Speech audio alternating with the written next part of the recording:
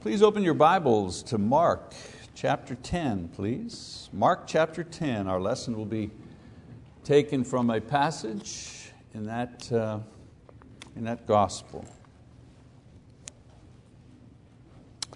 Interesting to note that 3 of the 4 gospel writers include a particular episode that must have been quite impressive to them, because as you know, not every gospel writer includes all of the information. Some talk about one event and another will skip that event and so on and so forth. But in this case, 3 of the 4 talk about the event that I will be preaching on tonight. And this would be, of course, the time when Jesus was approached by what we say, or what we call the rich young ruler.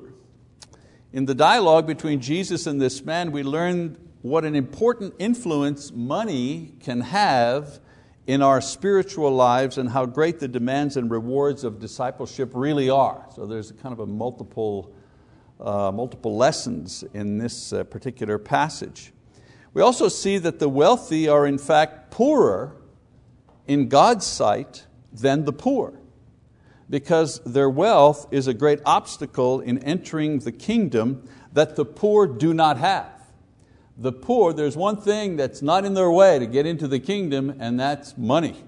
They have other obstacles perhaps, but money is not one of them. But the wealthy, they do have an obstacle. So there are a lot of good lessons, I think, for us in this particular episode. First, let's take a look at the story as Mark recounts it in his gospel, chapter 10, beginning in verse 17.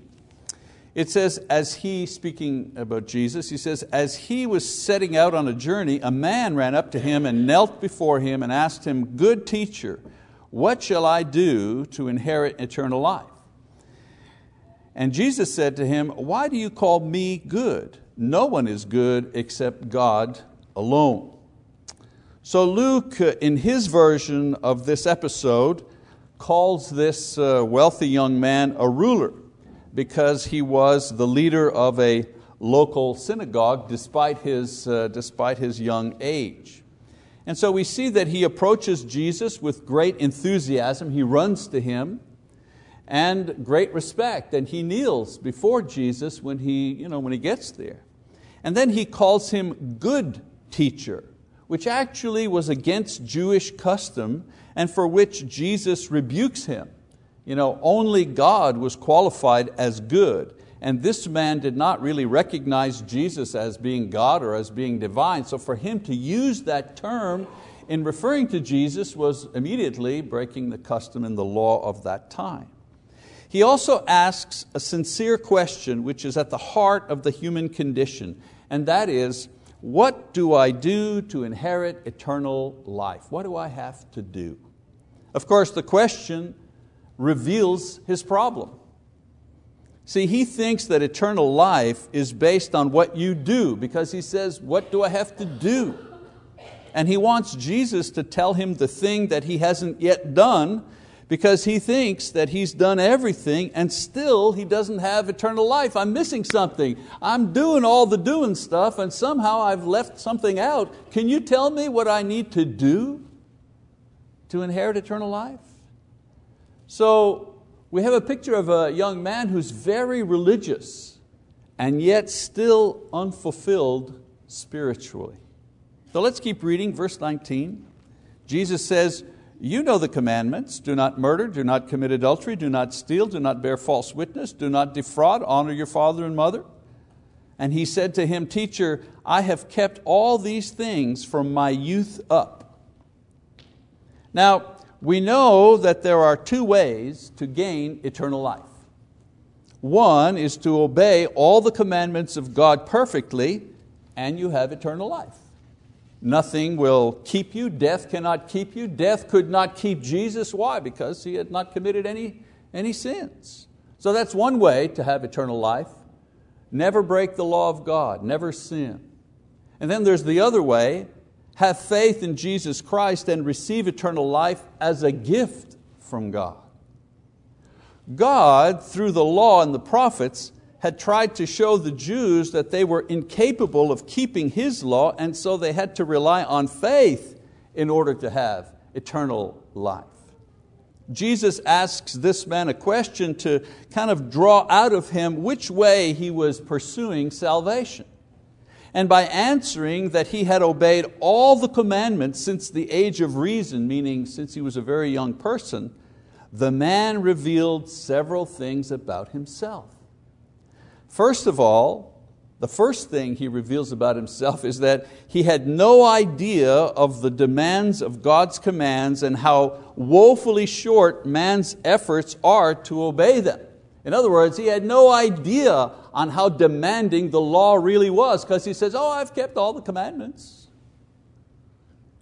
For example, he thought adultery meant taking another man's wife, because that was the classical idea.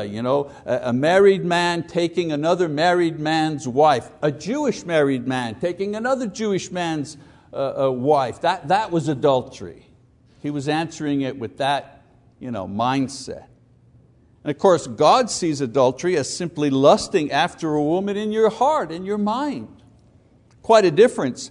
Quite impossible for a lifetime not to have a lustful thought, an impure desire.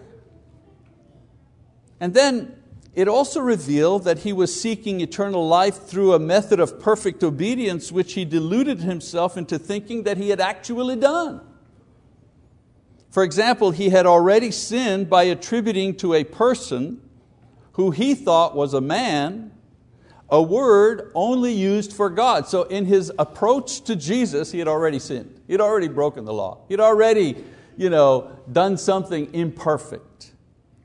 So this man was seeking for the right thing with the right person, Jesus, but he was mistaken about his own condition and the way one could obtain eternal life. So let's keep reading. Verse 21, it says, looking at him, Jesus felt a love for him and said to him, one thing you lack. Go and sell all your possessions and give to the poor, and you will have treasure in heaven, and come, follow me. And so Jesus wants to give this man a kind of a reality check. So he gives him something, quote, to do. You want to do something? You want to go to heaven by doing stuff? Okay, I'm going to give you something to do, which reveals the man's true weakness, his true sinfulness to himself. I mean, he was wealthy. So Jesus tells him to distribute his wealth to the poor and then come follow him in order to have eternal life. You see what's going on here? The young man is saying, hey, I've obeyed everything. I've done it all. I've obeyed all the commandments. And I still don't have the eternal life, still not fulfilled. What am I missing? And Jesus doesn't say it actually, but he's kind of saying, you think you obeyed the law? You think you're keeping the law? Let me show you what the law demands. And he asks him to do something that is clearly not something that he is able to do. So the young man comes face to face with something he cannot do because of his sin of greed or possessiveness, and these things just will not let him do that. So for the first time in his life, he's faced with the weight of the law, the crushing weight of the law, showing him that its demands are much greater than his ability to obey. Now he was at the point where his eyes could have been opened. He was close. He could have cried out to Jesus to save him because this demand was too great. He could have stayed on his knees and said, Lord, I'm too weak, I'm too sinful. How can I obtain? You're asking me something that's impossible. Please help me, I can't do this. He could have said that. And don't you know what Jesus would have done? Jesus would have saved him. Faith would have given him the strength to do what Jesus wanted. And Jesus may have even given him back all of his wealth, now that he understood that salvation was by a process of faith in him and not a process of perfect obedience to the law. And so we read in verse 22, but at these words, he was saddened, and he went away grieving, for he was one who owned much property. He was so close, wasn't he? But it was not to be. His inability to accept Jesus, he knew who Jesus claimed to be, but he couldn't quite accept that. And he couldn't do the thing that Jesus required of him. And that left him to leave with tremendous grief and sorrow. Amazing how Mark even, he gives us an insight into how the man felt. He was sorry, he had grief. Why? Well, he had grief because now he knew sin. Now he felt the true demand of the law. Now he realized that he couldn't obtain eternal life through obedience, but he refused to seek it by faith. Now he knew what the most important thing in the world to him was, not God, not eternal life as he had deluded himself into thinking. He found out the hard way that the real thing that he wanted, the real thing that was important to him was money, wealth. And Jesus had revealed this to him in their conversation. Had he at least tried to do what Jesus said, in his mind pursuing eternal life through a good work, he would have soon been forced to concede failure and found the mercy of the Lord drawing him to salvation through faith, not works. If he would have taken the step, if he would have tried at least, and halfway through oh Lord, I don't know, this is too hard. I don't know if I can do this. Don't you know that the Lord would have encouraged him? But he didn't even try, because he at once realized that his wealth was the most important thing in his life, by far. So this brings us to we always read this part, it's a familiar story. So this brings us to the second part of this story, and that is what Jesus had to say about the rich young man and the choice he had made, because Jesus makes a commentary on what just happened to his disciples. So verse 23, we continue, it says, "And Jesus, looking around, said to His disciples, 'How hard it will be for those who are wealthy to enter the kingdom of God.' The disciples were amazed at His words, but Jesus answered again and said to them, 'Children, how hard it is to enter the kingdom of God. It is easier for a camel to go through the eye of a needle than for a rich man to enter the kingdom of God.'" Ouch! Ouch! Although I've talked about various ideas of salvation and different approaches to eternal life, Jesus clearly states that the problem that this person had was money, not theology. His problem wasn't theological, it was financial. He even makes the general statement that rich people cannot enter into the kingdom of heaven. This was and is hard to hear because there are many rich people, especially in North America. Let's face it, if we compare ourselves to the rest of the world, we're the rich. There are rich among us, but compared to the rest of the world, we're the rich people. So Jesus says that it's as hard for a rich person to enter the kingdom as it is for a camel to go through the eye of a needle. What does that mean? Well, impossible. And that's such a hard teaching. I've heard other ministers and scholars say, well, he didn't really mean that. He didn't really mean the eye of a needle. What he really meant was, there's a doorway in the wall in Jerusalem that they used to call the needle, and for the camel to go through there, he had to get on his knees, and they had to bump themselves through that little hole. Sure. That's not what he said. It's not what he said at all.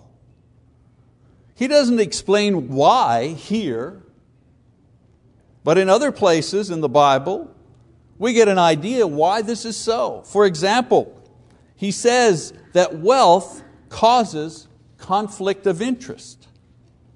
In Matthew chapter 6, he says, "No one can serve two masters, for either he will hate the one and love the other, or he will be devoted to the one and despise the other. You cannot serve God and mammon."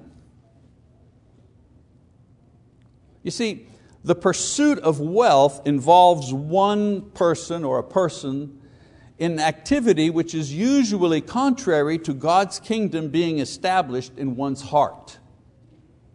We're not talking about church workers here, we're talking about what's going on in your heart. The active pursuit of wealth, to be wealthy, works against the active pursuit to be a child of the kingdom of God. The wealthy must pursue wealth and give their total allegiance to it. And disciples pursue joy and peace and righteousness, souls, and they devote their times to this. Both of these things take time and love, and you cannot invest time and love into both of these at once. You got to choose. This is not a sermon about poverty being noble. This is a lesson about where your heart's going to be at, where your effort is going to be at. Another reason why the wealthy don't find the kingdom, the love of wealth leads to sin. Paul says the love of money is the root of all sorts of evil, and some by a longing for it have wandered away from the faith and pierced themselves with many griefs. 2 Timothy 6:10. Notice what he's saying here. He's not saying money is the root of evil. I hear people misquote that all the time. They say, well, money is the root of all evil. No, it's not. Money is amoral. It's just a thing, it's a tool. He says the love of money. That's where the problem is. If that's what you love, you have a problem. For the young man in the story, the love of his wealth led him to reject Christ and the eternal life that Christ offered. You see, he was okay in the world, he was wealthy, and he was religious. And he was deluding himself into thinking that, well, I've done everything that God wants me to do. And yet he was unfulfilled.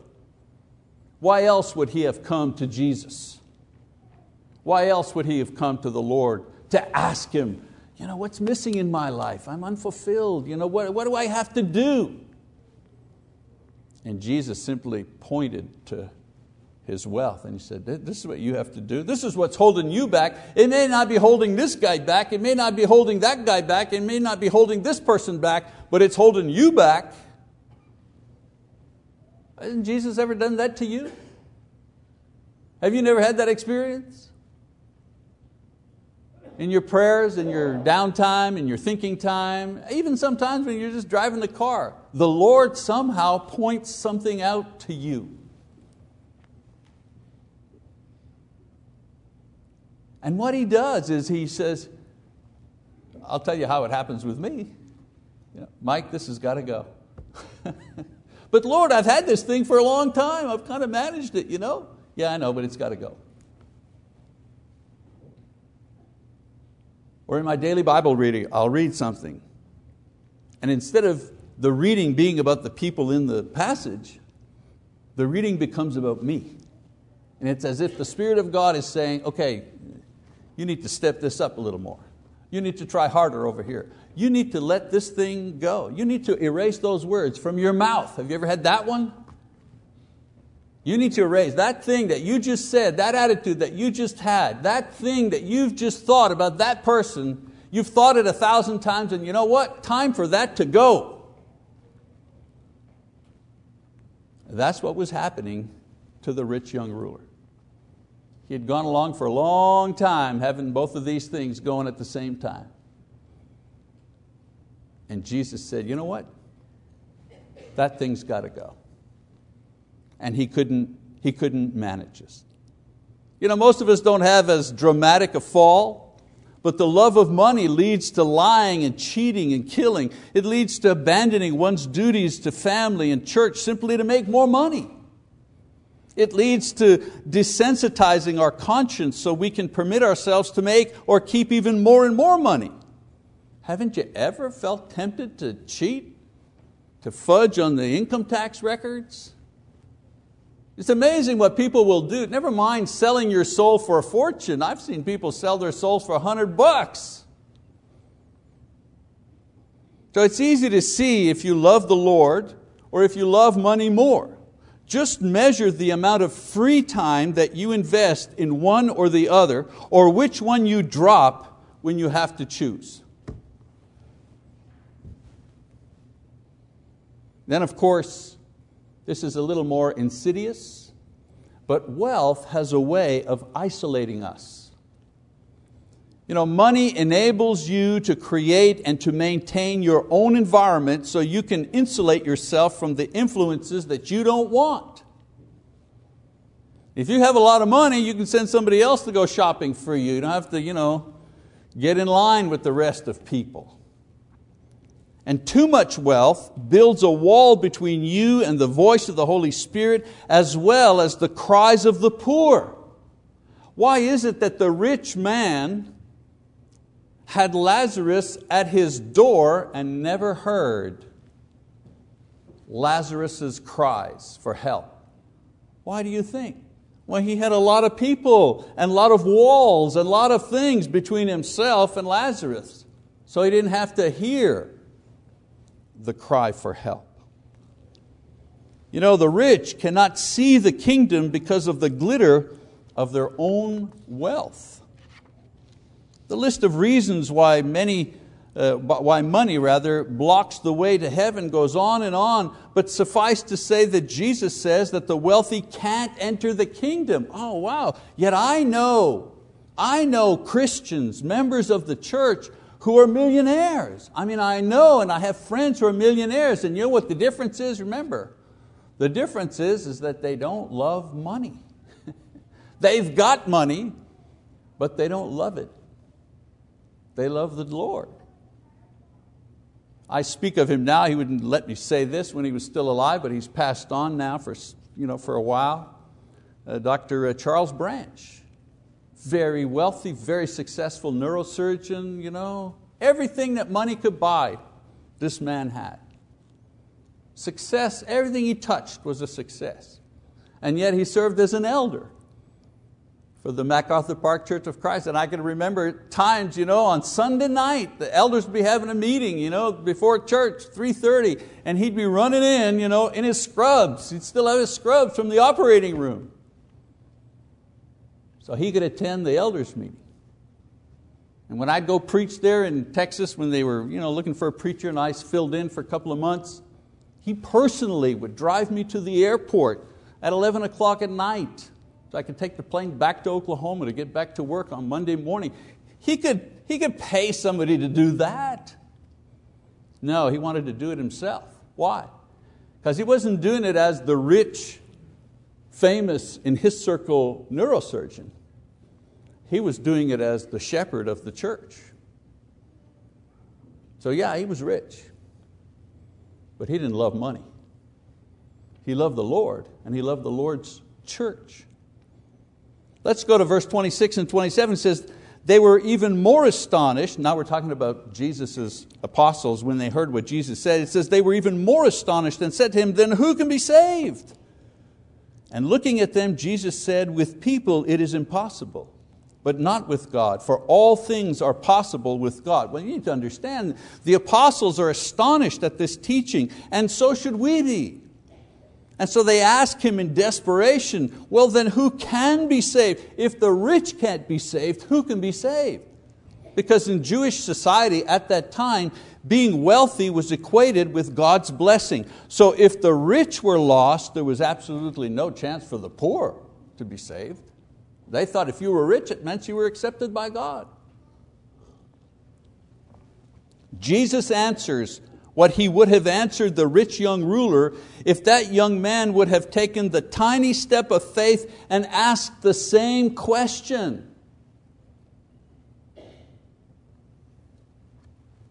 Jesus says rich people can't perceive the kingdom because of the burden of their wealth. But despite this burden, God, through the power of the gospel, will call and will save those who come to Him in faith. Barnabas, for example, was he not a rich man? Did he not sell a piece of land and give it to the apostles, to the church rather? And Lydia, was she not a rich woman, a rich merchant? And yet her heart was opened to the gospel. Yes, wealth is a great barrier to eternal life, a great cause of spiritual failure, but with God, all things are possible. Even overcoming materialism and riches to find and to remain true to the kingdom of Christ. Aren't you happy the apostles asked that question? I am. And then he talks about the true riches. In the last part of this section, Peter begins to question Jesus about the fact that the apostles did what the young ruler failed to do. They left, Peter and his brother, they had a successful fishing business. They left that behind to follow Jesus. And so they say, hey, what about us? This guy, he didn't do it, he went away, but we followed you, we left and followed you. And so let's read verse 28. He says, Peter began to say to him, behold, we have left everything and followed you. And Jesus said, truly I say to you, there is no one who has left house or brothers or sisters or mother or father or children or farms for my sake and for the gospel's sake, but that he will receive 100 times as much now in the present age, houses and brothers and sisters and mothers and children and farms, along with persecutions, and in the age to come, eternal life. But many who are first will be last, and the last will be first.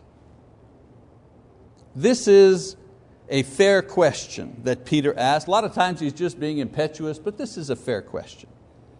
And Jesus gives them three things that their decision to follow Him will produce. First, an abundant life now. They will gain personal relationships that were lost because of their decisions. Church family usually is much larger and more satisfying than our non-believing earthly family. Lisa and I, we lost our earthly family when we came into Christ. I mean, it's as if we had a disease. They thought we were sick. My mother said, bless her soul, my mother said, well, I give it about 2 years and then you'll be back to your old self. And the last thing I wanted was to be my old self. I didn't want to be my old self. And now you're my family. And for many of you, I'm your family. And we know that, right? Absolutely. And oh, what a blessing when our children are our brothers and sisters in Christ. Oh, what a blessing that is. He also tells them that they're going to receive persecutions. God will supply family and support, but warns that the decision carries the threat of persecution as well. Sometimes it's from authorities or Satan's servants, but most of the time it's from the very people that you leave behind in order to follow Christ. They're the ones that hurt. They're the ones that denounce. And so that's another thing you get for following Jesus. And then he says, and then of course, there's this thing of eternal life. This of course is what the young man wanted, and the promise that he makes to his disciples, that Jesus makes to his disciples. They have done what he refused to do, and they, the apostles, will receive what he so desperately wanted but lost forever. Why? Because he couldn't let go. And then I'll read again verse 31. Jesus says, but many who are first will be last, and the last first. And so his final encouragement to them is not to worry about the wealthy who seem to have the best of everything, and then they're first always in all the situations of life today. Those who seem last now will take the first position when Christ returns. That's the other promise. So this is a very relevant teaching for our time and for society because, as I said before, we're the wealthy in the world. Wow, are you kidding me? You own 2 cars?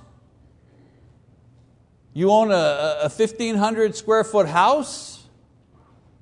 You're already richer than 90% of the world right there, right there. You have indoor plumbing? You have hot and cold water on demand inside your house? You pick up a phone and call a doctor and can drive over to the doctors within a day or 2 and have them take care of you. You can have the pharmacy deliver the medicine to you. Yeah, try being in a hospital in Somalia somewhere. Yeah, we're the rich ones. We're the rich ones. Of all the people on this planet, we risk the greatest danger of being blinded by materialism. Someone said, what's wrong with America? Materialism. Materialism. Could we still give up everything and follow Jesus if He called us to do that very thing? Would we follow? Could we? Or would we go away grieving? So let's not let our things or our pleasures stop us from following Jesus in the way that we know we should.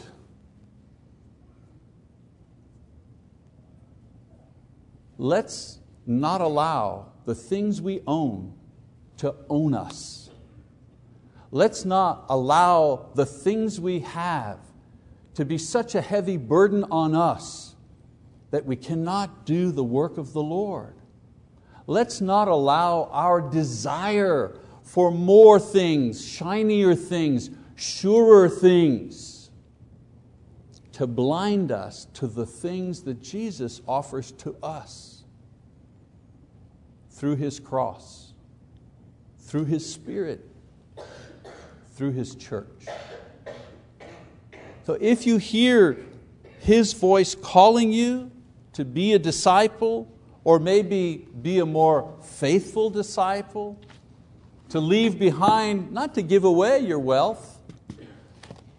I don't think He asks people that specifically, but He might ask you to lessen your love for your wealth and increase your love for Him or His people or the lost in this world.